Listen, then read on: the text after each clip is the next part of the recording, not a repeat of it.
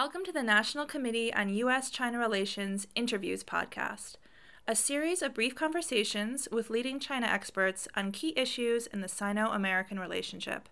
For more interviews, videos, and links to events, visit us at www.ncuscr.org.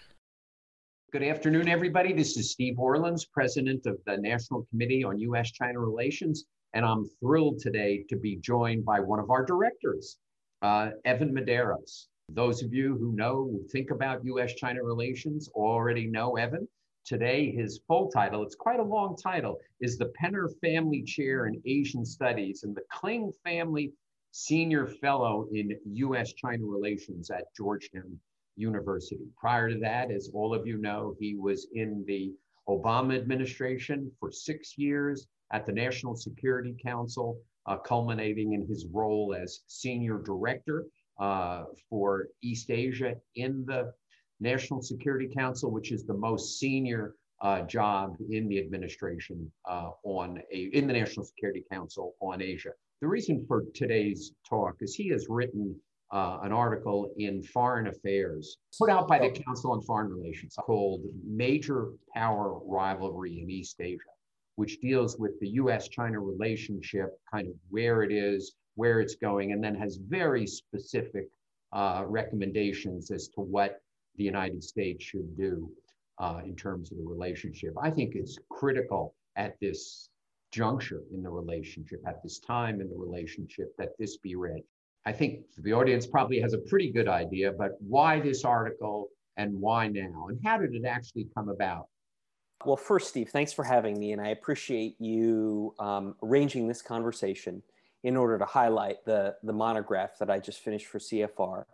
And I want to begin, Steve, by thanking you for your leadership of the National Committee. As you said, I'm one of the directors on the board. I've been there for almost 6 years now. And it's just remarkable to have a president like you in terms of the ability to resource the organization, lead it through a very difficult year, and the programming that the National Committee has been doing both online and offline, but of course more online in the last 12 months has just been spectacular. And I think it is not only proof of your leadership, but also the demand for it is proof for how important the U.S.-China relationship has become and how important it is for there to be serious fact-based analysis of what's going on in the U.S.-China relationship. And I think the National Committee is able to do that both with the research we sponsor, the research we collaborate with, and then the research like this report that you highlight. So kudos to you, Steve, and thanks again for sponsoring today's conversation. Gorgeon. Yeah. So the CFR report is an outgrowth of a broader global initiative led by the Preventive Defense Project at the Council on Foreign Relations, led by Paul Stairs. So my report is on East Asia, but there are equivalent reports on South Asia, the Middle East, other regions. And the whole idea is to look at the risks of conflict and what are the sources of them, what are the probabilities, how might they manifest, and most importantly, what can be done to prevent them. And so Paul came to me and said, Evan, how should we be thinking about the risk of conflict and confrontation in East Asia? And of course, the U.S.-China relationship is at the center of that. And he said, lay out for the readers how we should be thinking about this risk of conflict and confrontation. And I think that I found that to be a particularly intriguing task because there's had been so much conversation in the U.S.-China relationship in the past few years about economic competition and technology competition that I think that some analysts forgot that there are some very credible, very risky scenarios at the heart of the relationship that could lead us advertently, deliberately, or inadvertently into a situation of actual confrontation. And so I found the report a fresh opportunity to basically take a look at what are the risks of arms conflict, how should we think about them systematically, And what does the United States, a new Biden administration need to do to avoid them? We started this in the late summer of 2020. Wow.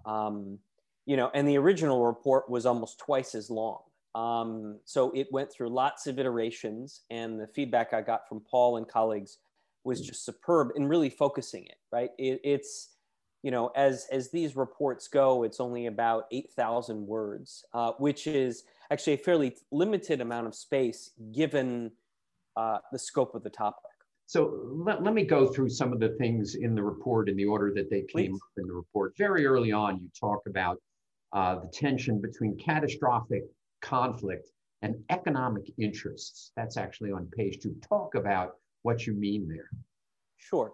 So I think that the U.S.-China relationship is emblematic of a broader phenomena occurring in global politics, which is we're seeing an intensification of both economic interdependence and security competition globally.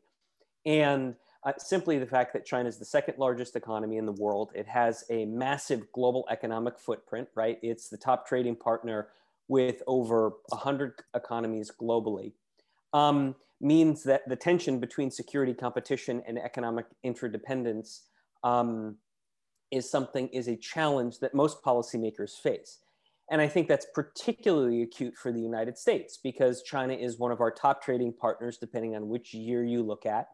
Of course, the investment relationship is substantial, and the financial market relationship, capital market relationship, as you know, is growing by leaps and bounds. So there's no dearth of economic interdependence.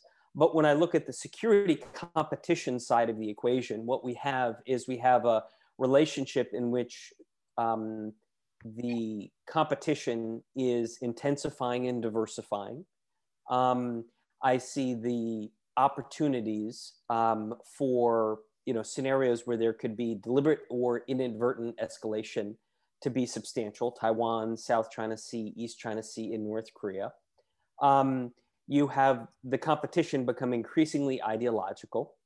Domestic politics are playing a greater role in the conflict. And then you have both sides beginning to sort of take risks and probing the limits of the other. So I see a convergence of a variety of factors that are bringing to head this tension between economic interdependence and the risk of confrontation. But doesn't economic interdependence lower the risk? It affects the risk. So if you were to ask historians of international relations, what historians would tell you is no, that's not the case. The classic example is the degree of economic interdependence in Europe before World War I. And it didn't forestall the outbreak of World War I. So looked at from both a historic and a theoretical perspective, economic interdependence is somewhat of a headwind to, it's a barrier to conflict and confrontation, but it certainly doesn't stop it. Yeah, I mean, my view is very much that especially investment flows, trade is one thing, but you have to distinguish between the kinds of economic interdependence. That investment interdependence is really creates people-to-people bonds and economic bonds that actually prevent conflict. So the natural question to ask then, Steve, because I agree with you, investment interdependence is different than trade. So why is it that as China has both accepted more international investment and invested more abroad, right? Its ODI is through the roof. The Chinese talk even more about conflict over Taiwan. Why do we think it hasn't dampened any of China's incentives to think about war over Taiwan? And in fact, in recent weeks, we've only seen military operations in and around Taiwan by China increase.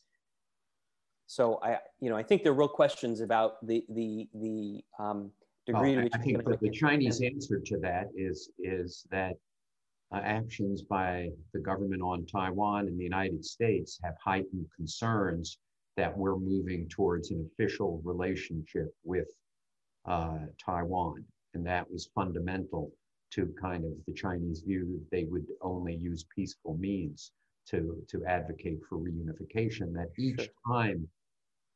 each time we cut that salami further, closer to the bone, the Chinese respond with military actions, that you can chart the flights into China, into Taiwan's ADIZ, the flights to the midline, to actions, especially, less so now, but especially during the final days of the Trump administration, you know, the Secretary of State throwing out rules which you and I live by, and live by without a lot of trouble. Right. I agree with your assessment, but it still begs the question, Steve. You know, if economic interdependence, like you say, is such a bulwark against armed conflict, why are the Chinese going to be willing to consider using force against Taiwan as their economic interdependence grows? And, you know, as I said, history and theory would suggest it's not as great a barrier to using force as some might think. Yeah, you know, again, it's not, obviously, one would agree, it's not a total barrier. You know, it's obviously, you know, it doesn't totally block it, but it certainly inhibits possibility of conflict. So yeah, that's it. You know, the report later on talks about the shift from the view of U.S.-China relations, and I love the way it's phrased. This is a shift from balancing cooperation and competition to competition and confrontation. So it's kind of, it's moved. It's probably the right analysis. Is that good? Should we be working to prevent that from being kind of the modus operandi of U.S.-China relations? I mean, yes, I think we should. I mean, confrontation and conflict is not good for anybody, especially the United States. So of course we should. That statement was about, in the report, was regarding my assessment of what's happening in the U.S.-China relationship. You know, I make 3 claims about shifts in the U.S.-China relationship. I talk about shifts in dynamics, I talk about shifts in politics, and then I talk about shifts in frameworks, from cooperation and competition to competition and confrontation. But so that's an analytics assessment on my part, and I'm sure there are people that both agree and disagree with that assessment. You know, my point in making that assessment is I think that there's enough voices in policymaking circles, both in the Congress and in the executive branch, that see the relationship tending toward competition, that sort of the center of gravity about American policy debates has changed. So I think that's the right assessment.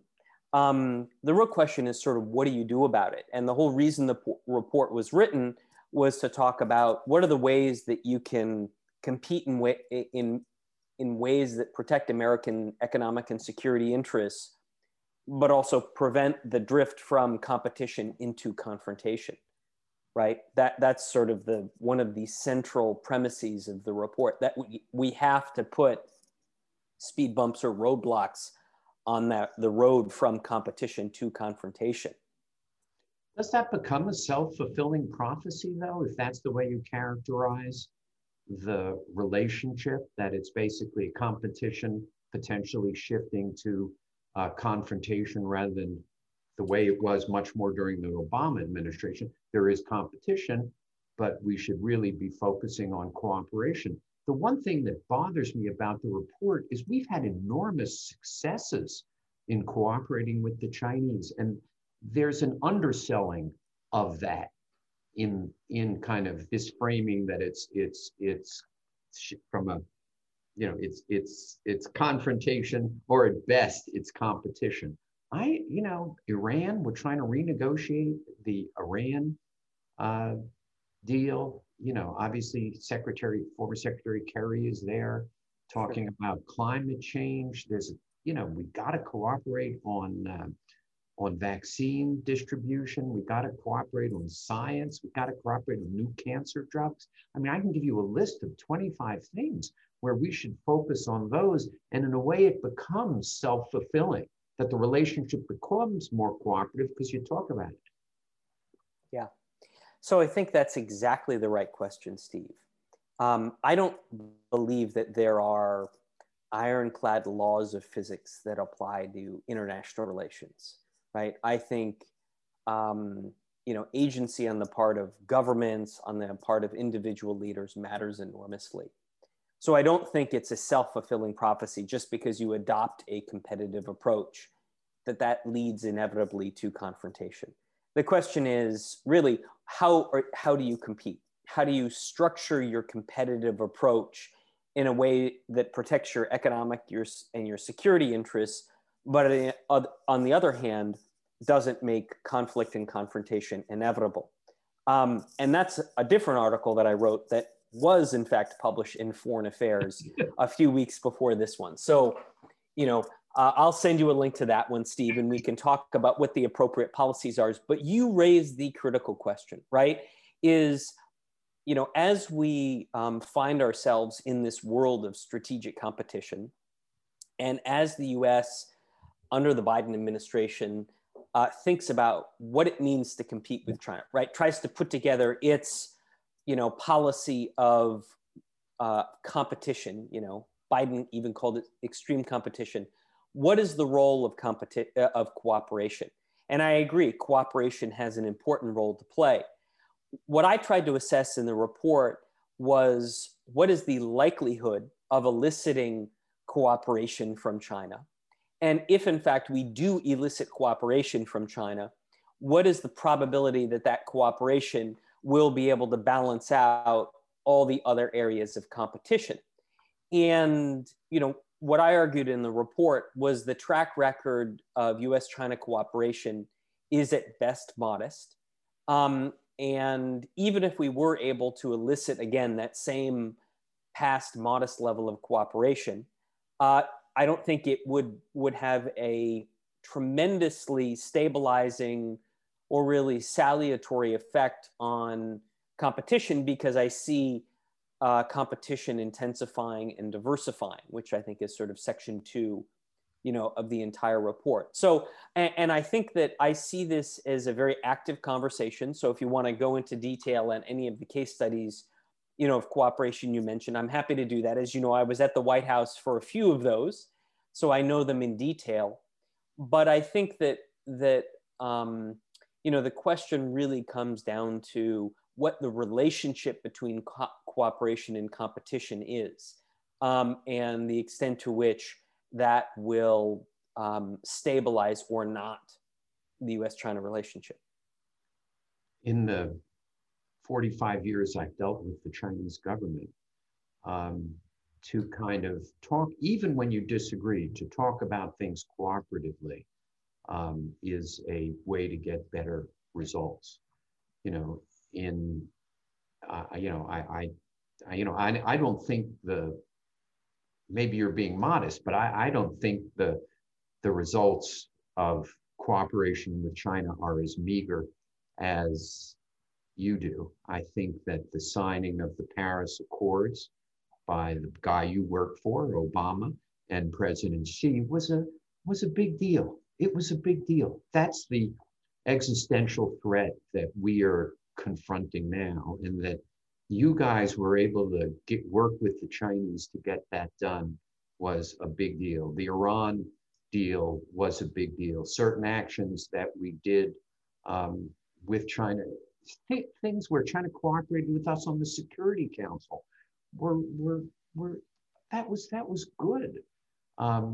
There were economic issues. Again, this goes back to this goes back to W, but certainly discussions we had that Secretary Paulson had, about China's current account surplus. I mean, you worked for him way back when, and that got reduced. How the Chinese, initially were tied totally to the dollar and had a currency which just created current account surplus, and they ultimately valued it properly, which was partly, brought about by U.S.-China cooperation in a different environment. And sure, I can go on to other those. Yeah. So why don't those are material. Sure. Yeah. So I think let's talk about some of those for a second, Steve, because I think that's important. Point number one is that it's important when we talk about this issue of cooperation to distinguish dialogue and cooperation, because they're very, very different things, right? And I completely agree with you. Dialogue at multiple levels of government across societies is important. And I think it's one of the dimensions of the relationship that have atrophied to our substantial detriment, most under both the Trump administration and of course under COVID, because nobody's traveling anywhere. So it's important to distinguish. Dialogue is something that needs to be invested more in. I talk about that in the paper, and we need to make sure that we understand each other's perspective, even if we don't understand it. We should use a variety of different dialogues to avoid the kind of misperception that leads to miscalculation. So, dialogue is separate. That needs to and should continue. And I hope the Biden administration gradually, judiciously builds that out. Cooperation is something different, right? Cooperation is just sort of a higher level of interaction. And when you look at many of the traditional examples of cooperation, I think that what counts as cooperation is less often cooperation and more a series of parallel actions on both sides. So there are a few different areas that are often talked about as generating cooperation, right? So non-proliferation, you talked about the Iran nuclear deal. I was in the Obama administration when the JCPOA was worked on, et cetera. China was at the table, but China didn't play a great role. China actually played the least significant role of all the P5+1 members. And to the extent that we ever talked with the Chinese about Iran, it was largely about reminding them of their JCPOA commitments not to illicitly buy Iranian oil. And there were regular problems with that. So I don't think of, and I think that if you talk to Jake Sullivan or Bill Burns, they would agree with me, that the Chinese really played a major role in Iran. So the question becomes, is cooperation from China just not being a spoiler, not standing in the way of the agreement going forward? I mean, that doesn't feel like a particularly, a particular strength of the US-China relationship if China is just not standing in the way.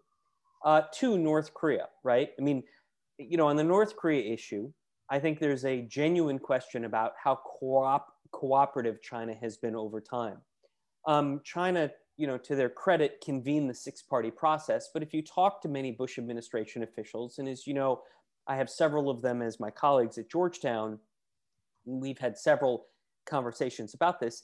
The Chinese in the six-party process largely played the part of neutral arbiter. In other words, they sort of felt like they were neither on the American side or North Korea side, but they often watered down American efforts to put pressure on North Korea. And then ultimately, of course, North Korea pulls out of the six-party process. It ultimately collapses. And most of the Obama administration is spent just trying to prevent the North Korea issue from getting better. So it's not really clear that China was terribly cooperative on North Korea. What about the increasing sanctions that they agreed to at the UN Security Council? So China did, that was active cooperation for some. North Koreans were not our ally; they were the Chinese. Sure. But they agreed to these increasing sanctions. Is that not a form of cooperation? But we will run out of time. But I mean, I see your point. What constitutes cooperation? What constitutes cooperation? What's the quality of the cooperation? And can you use that cooperation as a basis for a strategic relationship? And my point is, sort of, when you look at the details, it's the cooperation, when it exists, it's modest, it's often time-bound, it takes a lot of US effort to get it. In other words, the cooperative story. Ebola? What about Ebola? Ebola was good, no question. I don't deny that the Chinese were cooperative on Ebola. I was there in 2014, part of the team that negotiated the deal. My point is not to say that there is no cooperation, Steve. It's just at the same time that the Chinese were helping on Ebola and they were helping on climate, they were also building seven quasi-military bases in the South China Sea. So when we're talking about what are the different structures in the relationship that might prevent the drift from cooperation into confrontation, cooperation is important, but it clearly is not playing that buffer or stabilizer role. That's my point. We're going to run out of time, but just a couple of you have a great, interesting kind of few paragraphs on North Korea and what happens if the government in North Korea collapses, that you could potentially, because the Chinese would look to kind of control it, the South Koreans and we would kind of look to control it, and you'd have all these, what we call loose nukes, which would need to be secured. Isn't that something where we need to cooperate with the Chinese? Absolutely. We need to kind of have some rules if that should happen. I don't think it's inconceivable. It's certainly something which we need to plan for, but isn't that something which dictates a more cooperative relationship with the Chinese? You're absolutely right. And Steve, it highlights two critical points. Number one, the fact that some of these confrontation scenarios are as much about inadvertent and accidental confrontation as deliberate confrontation. The second point is, during the entire Obama administration, we tried multiple times from multiple different angles to sit down and talk with the MFA and the PLA, and ideally both of them together, to talk about Korea scenarios. And they were simply unwilling to do it. My view was that they were unwilling to do it because they thought that by talking about it, they would be sort of unwittingly sort of validating it and encouraging it, or worst case, it could leak and it would freak the North Koreans out. So look, the US has tried for almost decades now to have this conversation with the Chinese, and they're simply unwilling to do it. And I think that that's unfortunate. I'd be surprised if the Chinese are willing to do it now, given the 2018 rapprochement between China and North Korea. But look, maybe this is an area where the National Committee, you and I are part of a variety of different high-level security dialogues. This is something that we can raise to see if perhaps a newly capable PLA that is now even more firmly under the control of Xi Jinping is willing to do it. Yeah. And whether what often, the US-China relationship obviously has reached new lows. And is it possible that because of that, we'll see and because of the Trump years, the one benefit will be we'll see a more a MFA or a PLA that's more willing to discuss these kinds of issues. I'll ask for your recommendations as the final question, but the second from final question, the penultimate question is, you talk about China's military modernization starting in the 90s. You talk about Japan's nationalization of part of the Senkakus. You talk about what's gone on in the South China Sea. And I think you correctly point out that, well, you don't talk about why the military modernization started in the 90s, but a lot of it is reactions to what happens outside of China. Do you think the greatest risk is we do something which just creates a reaction, an overreaction in China? In other words, what seems to me is going on, it's action, overreaction, another action, even a greater overreaction. Yeah, so the report, Steve, doesn't look to assign blame and say whose fault it is that we have problems in the South China Sea, East China Sea, Taiwan, or North Korea, right? I mean, the US-China relationship has always been a active bilateral relationship in which there is action and reaction.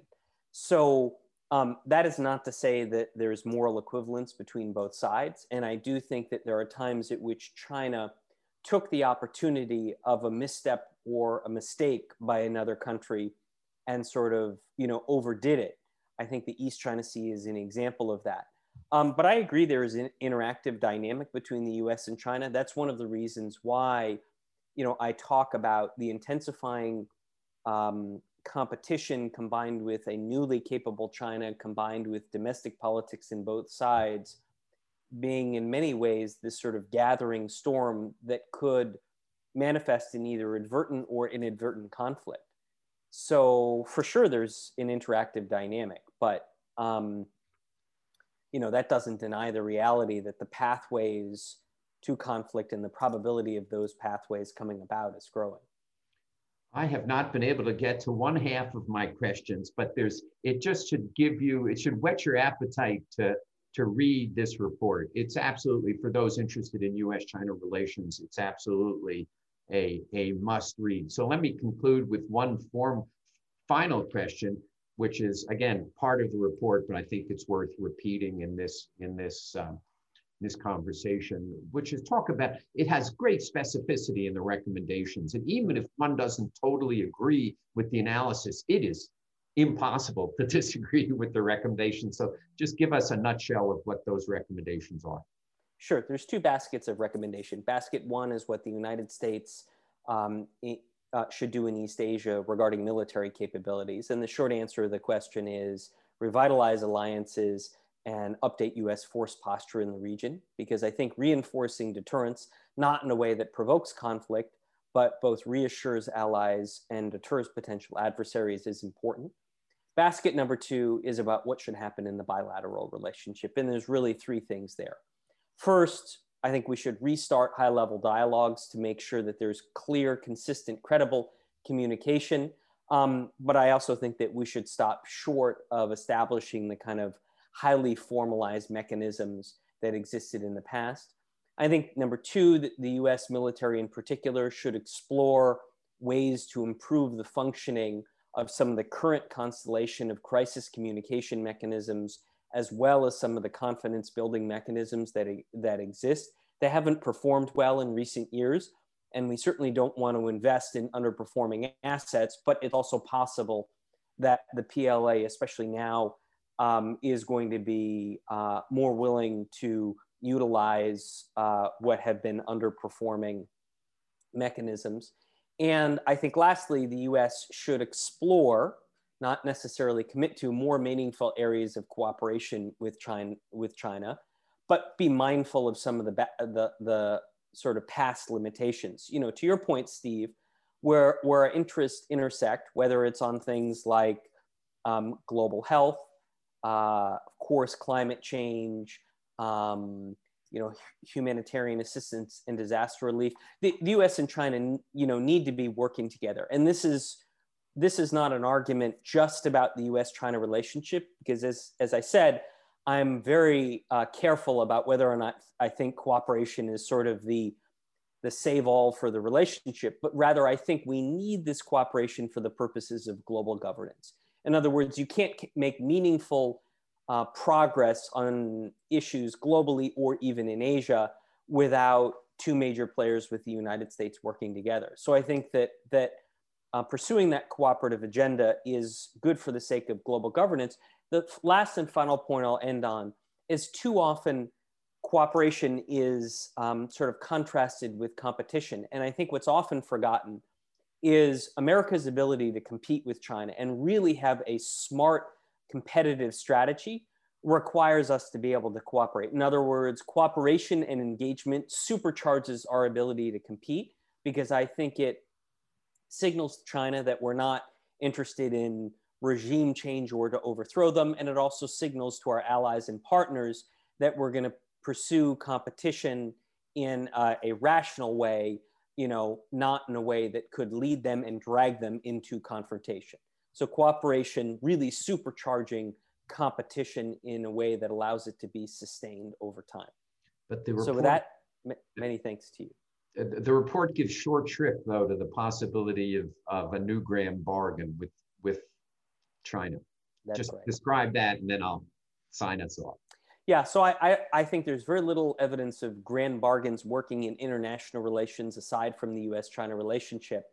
And because American and Chinese interests and values are so different right now, it's very hard for me to understand what the contours of that grand bargain would be, whether it's the sort of big grand bargain, Potsdam and Yalta, or even a small grand bargain as sort of rules of the road for how to interact. I think we're far from that. And I think trying to convince ourselves that that kind of big or small grand bargain would work would only accentuate the risks of misperception and misunderstanding that could allow the competitive dimensions of the relationship to evolve into confrontational ones. This was intended to whet your appetite to read the report. The link is posted.